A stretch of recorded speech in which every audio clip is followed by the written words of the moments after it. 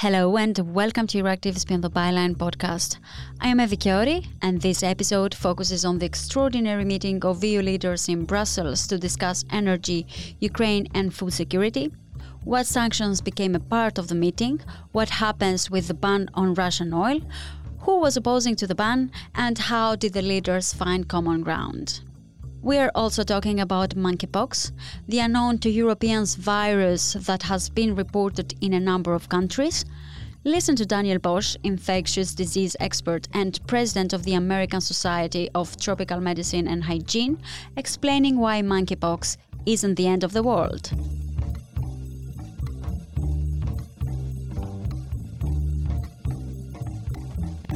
EU leaders met and decided to ban more than two-thirds of Russian oil imports under a deal that stops tanker deliveries but includes a temporary exception for pipelines. And while leaders were negotiating indoors, environmentalist groups were protesting outdoors, with Dominika Lasota from Fridays for Future mentioning the importance of oil ban for the environment.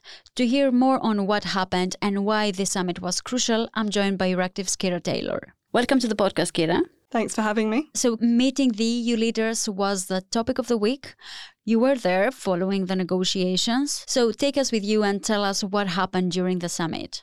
So this was an extraordinary meeting of EU leaders. It wasn't actually supposed to happen. It was put into the calendar as this kind of tide over between their meetings to discuss energy, Ukraine, defence and food security. So really the issues that we've seen since Russia invaded Ukraine in February.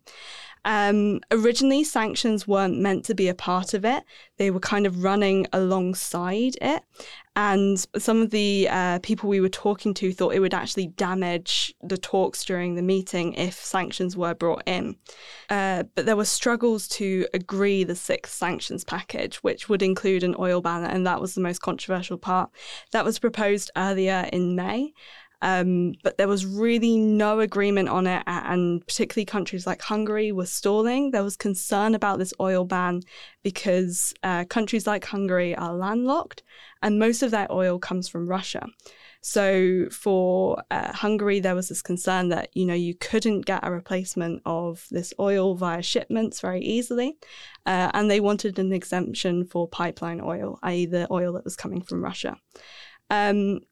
So there was a meeting of EU ambassadors on Monday morning, and that seemed to make progress, and it kind of threw sanctions into this EU meeting and added this thing to the agenda, which basically pushed the discussions much further into the night. But even as the meeting started, we really didn't know what progress was going to happen. So when leaders arrived, you had the Latvian Prime Minister saying that even if there were sacrifices, that even if European consumers, European countries had to pay more European countries and consumers, because EU governments can help by certain ways with these energy prices, that they should still do it because paying more money is nothing compared to the price that Ukrainian citizens are paying. And that comment was clearly aimed at Hungary. Hungary then comes in, Viktor Orban comes in and says, there is no agreement, nothing is decided. And all of us are like, oh, okay, all of the things we've been hearing, maybe they're not true, maybe he's just saying things. Although to quote someone, when someone says that something isn't happening, it's probably happening. So the news broke just before midnight. We heard that there was a political agreement on the sixth sanctions package, including this oil ban, but with those crucial exemptions for pipeline oil that Hungary wanted so much. So it's interesting being in the room when that kind of news breaks, because every journalist is kind of sitting around waiting for something to happen and talking, and then suddenly everyone is writing. And you get these kind of rumours spread and people go, is that actually happening? Is this it? So it did happen and everyone got very excited, but we're kind of seeing that might have been a premature celebration, because while there was a political agreement, the details are still to be decided. There was a meeting yesterday, it rolled into today, and as of Thursday when we're recording, we still haven't seen this deal to be agreed. Mm-hmm. Now, the EU countries decided to ban more than two-thirds of Russian oil imports. What does this mean in practice? So So there were a lot of different numbers floating around. The more than 2/3 refers to seaborne imports of Russian oil. And that will be banned under the 6th sanctions package. It leaves the Druzhba pipeline, which is one that comes from Russia. There's a North Druzhba, which goes through Poland and Germany, and there's a South, which comes down to Hungary, and I think it goes through Slovakia as well. Ironically, I've been told that Druzhba means friendship in Russian, but it means chainsaw in Slavic languages like Romanian. But I mean, even with that idea of friendship, you see this kind of USSR influence coming in here. So Druzhba would be left out of the sanctions package. However, Poland and Germany have both said that by the end of the year, they will stop importing Russian oil. And that means that North Druzhba would stop. And that brings it up to the 90% ban of oil imports that the European Commission were talking about on Monday night or Tuesday morning. It went quite late. And this 10% left over will be reverted back to. We're not really sure what that means yet. And putting it into another sanctions package is possible, but it would again have the same issue that we saw in the last one. So yes, the final details are still to be decided.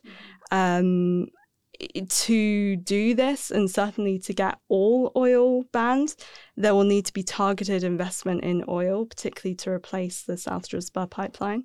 But for the majority of cases, the European Commission has said that the world market would allow for a quick, effective replacement of it. It may just be more expensive. And while you were mentioning the plausible solutions the European Commission is trying to come up with, let's hear what Dominika Lasota from Fridays for Future had to say on this. So with activists from across Eastern and Central Europe, we came to Brussels because we are hearing that our so-called leaders are getting bored of the war in Ukraine, and they are now trying to boil down on the promise of delivering the oil embargo. And so we came here in order to secure a full energy embargo, because this is the right and the most important step if we are to truly stand for Ukraine and to stop the Putin's invasion. Our priority now is to implement the embargo as soon as possible, because we have had a few Fridays for Future activists from Ukraine being killed during the war, and so these are our people. And if we are to be serious about what's going on, we have to stop this war as happening, because this is a horror that happens every day. It's a horror that takes our friends, our sisters and brothers literally every single day from this planet, and our goal is to stop it as soon as possible. And the way to do it is to implement the embargo, because we know that this hits Putin the most. And obviously it's challenging, but we have to do the impossible now, because otherwise we will be seeing more and more of those tragedies, and we cannot stand any more of this. And so what is our proposal? Well, most of all, do and use the technologies and the solutions that are already there. The renewable sector has been there, but it has been blocked since years, and we are in frequent conversations with many of the representatives of different companies, different in the sector, and experts, and we are hearing that we could use and gather so much of this renewable energy even this year, this summer, and the coming months, if only there were policies that could be very quickly passed through the parliaments that would unblock the wind sector, unblock the solar sector across Europe. And so our proposal is, a renewable energy revolution this year, this summer, right now, starting away. But it will not happen if, Ursula von der Leyen, Olaf Scholz, and other so-called leaders of Europe will be gathering, and then they will push back on the plans to develop the clean energy and to conduct the just transition as soon as possible. And coming back to you, Kira, Orban opposed to the oil ban. What was the compromise on that part, and what did the EU offer to him? So because the details are still yet to be hashed out, we're yet to see how much he wins. We can definitely say that there was a compromise to get him on board. So he wanted the Druzhba pipeline to be excluded. That we are almost certain has happened. He also wanted more money. Money is a huge issue to do with this because the European Commission, in its plan to phase out fossil fuels called REPowerEU, it did kind of send some money Hungary's way. The issue is it's caught up in the Recovery and Resilience Fund, the COVID Recovery Fund, which Hungary can't access because of rule of law issues. So even though that money is there, it may not be accessible to Hungary. And so that was a big fight coming into this oil ban. The other thing Orban also wanted was kind of an assurance, because the Druzhba pipeline runs through Ukraine. He wanted an assurance that, if that pipeline was damaged in the war, there would be the equivalent oil supply. We're still kind of to see how that looks in practice, or whether that actually ends up in it. So yeah, as of Thursday, we are still waiting to see what it actually looks like. But I think we can safely say that seaborne will be banned, and the rest is just to see in the future. Thank you for joining me once more, Kira.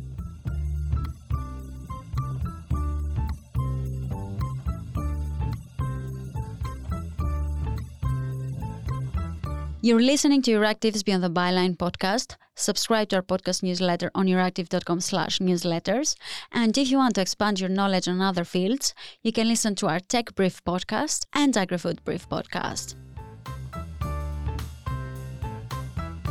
And moving on a different topic, this time health-related, let's talk about monkeypox. To learn more on this virus and what is happening with it in Europe, I spoke with Daniel Bosch, infectious disease expert and president of the American Society of Tropical Medicine and Hygiene, and Euractiv's health reporter, Gidre Pessetskite. Welcome to the podcast. Daniel, let's start with you. What do we know about monkeypox? Where is it coming from? So this is a virus that we've known about since 1958. So it's not a new virus, but it's a virus that we see usually it's endemic, meaning the place where we find it naturally is in Central and West Africa. It's maintained there in different types of rodents. It's not completely clear.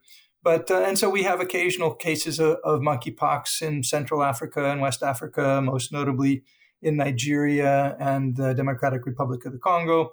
And once in a while, we have some cases from outside of that area that are exported from Africa when a traveler comes back to the United Kingdom or the United States or wherever it may be and was exposed in Africa and gets sick. And that can be a few cases, but here we have an unusual situation where we have quite a number of cases occurring in countries across Europe and in the United States. And that's a very unusual situation. It's not, I should say, a wave of infections across Europe. It's defined points where the virus was introduced by people and then resulted in some degree of secondary person-to-person transmission from those points.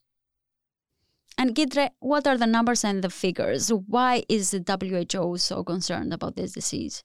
So the thing is that there are more cases being reported outside endemic countries. As for the end of May, 23 WHO member states reported cases of monkeypox. And there are over 250 cases already across the world outside of the endemic countries. And in Europe, there are 16 countries that reported cases, and including UK, which is actually leading the way with the most cases. They have over 100 cases. So out of those 200 cases, half are actually coming from UK, which was actually the first country that reported, the first case of monkeypox coming from a traveler who was coming from Nigeria. To begin with, I don't think that they're too concerned. I mean, it's really, in a way, mysterious. It's a lot of things are unknown. Why the spread is happening now? Why is it for the first time? The spread is happening outside of endemic countries where people have no connection to countries where the cases are usually being reported. But the thing is that I think that WHO really wants actually to calm down public and to give as much information as possible. Daniel, coming back to you and trying to understand more about the virus, what are the symptoms and how can it be spread? So monkeypox, once a person gets infected with monkeypox, there's an incubation period. That's the period, of course, for any infectious diseases between infection and when you fall sick. That can usually be somewhere around 8 to 10 days, even as long as 21 days. And then a person will initially start with fever and some swelling in the glands are the typical things, not unusual from many other illnesses. But after 2, 3, 4 days of that, they will start to develop a rash. And that rash usually starts around the face and then can spread to the extremities. And it starts out with little red spots. We call them macules in medicine. But then they'll start to fill with fluid that looks something like chicken pox, which most of us are familiar with. But then they start to fill with pus and become what we call pustules.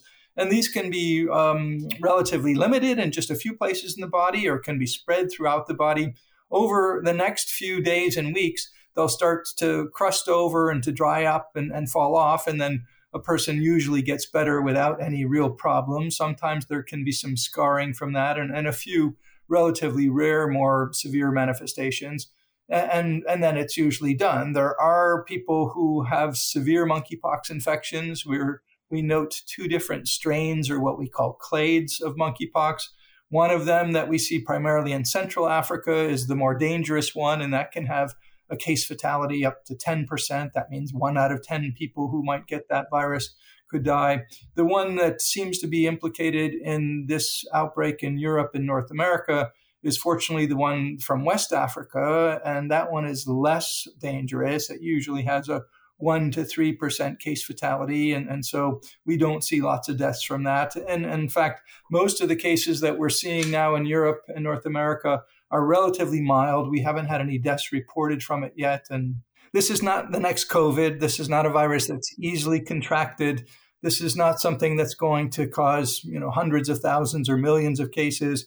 What we do have is some unusual, not so much biological phenomena, but probably social and cultural phenomenon. This has gotten into various groups of people who've had close contact, sometimes close sexual contact. And this is a virus that's spread by that sort of close contact, either through direct contact with the rash and the lesions that you have on the skin, or through sexual contact, or through respiratory droplets, the small droplets that come out when we cough or talk loudly that can land on someone's lips or eyes and infect them. So it's a relatively unusual situation where we have so many cases at one time spread by these clusters of close contacts. It's not a new virus per se. It's not as I say, it's not the next COVID. It's not something that's transmitted before you have symptoms or that's going to cause hundreds of thousands or millions of infections, but certainly something that we need to get on top of now and really understand how it's being transmitted and how, of course, best to stop it. Mm-hmm. And is there a treatment that patients can follow? Most cases, first of all, are self-limiting. As I mentioned, the virus that's circulating in Europe and North America right now in certain populations has not caused any deaths that we know of yet. That doesn't mean it's not a serious event and not that there's no potential for causing deaths. Most people will get better on their own. It's their own immune system, like many other illnesses that we're all used to having from viruses, that get better over a few weeks period and don't really need any specific treatment. There is a specific treatment, a drug that has been developed really not for monkeypox, but for smallpox. And this was smallpox, of course, doesn't exist anymore in the world in natural settings. It was eliminated through vaccination, declared eliminated from the planet, other than a few laboratories that maintain it in 1980. But nevertheless, because of concerns of bioterrorism over the years that could potentially be a risk to people, there was a therapy and a new vaccine that were developed for that, but they're not widely available. So this is not a drug that you can go to the pharmacy and pick up, or that you can easily order from any particular place. And probably the vast majority of people who have monkeypox infection, in fact, don't need it anyways, because they'll get better on their own. And Giedre, are there any measures taken by the countries the virus was detected? And if so, what kind of measures? So far, what countries are doing is, for example, advising to isolate for those who are diagnosed with monkeypox. And as this virus incubation period is usually from 6 to 13 days, but it can also be up to 21 days. So ECDC advises for those who had close contacts with monkeypox cases to self-monitor for 21 days. In case there was a risk. People are just busy with trying to understand why, and scientists, all medical community is just trying to understand why the spread is happening. And also it's being looked at, could there be any mutation in the virus? But it's really unlikely, as it's DNA virus. And mutations are really rare in comparison to, for example, RNA viruses such as COVID-19. Daniel, what's your advice for our listeners? So first of all, as I mentioned, this is a disease that's spread by close contact and usually prolonged contact. So this is not something that your average person, that most of the world does not need to worry about this. You're not going to get this virus from just passing somebody on the street or passing somebody in a room or a building. This is something where you're going to have close contact with someone. So really the message here is that be careful, of course, in terms of the close contact that you have with people. Make sure that they're healthy and you're healthy. And in some ways, it's a good thing that we're understanding this, that we are developing surveillance systems globally and diagnostic systems to understand when a new virus gets into a new place and to try to prevent that before it really gets out of control. And the fact that we're seeing this and being able to pick this up in various countries around the world is an important thing. And really, we could consider that not good, of course, that it's happening, and not good that people are sick with it, but good that we're aware and on top of it relatively rapidly in order to limit this to being not a huge event on kind of the global scale. And as I said, it's a much different situation than COVID, an important situation that we need to address, but not something that is going to be the next COVID or the next pandemic. Well, thank you, Daniel and Gidre, and our time is up for this week. I am Evi Kiori, and this was Euractiv's Beyond the Byline podcast. We will be back on your feed next week. Until then, you can send an email at podcast@euractiv.com to let us know what did you like from this episode and what topic would you like to hear more on. Don't forget to subscribe to our podcast newsletter and visit euractiv.com for the latest news and listen to us on your favorite podcast app. Thank you very much for listening.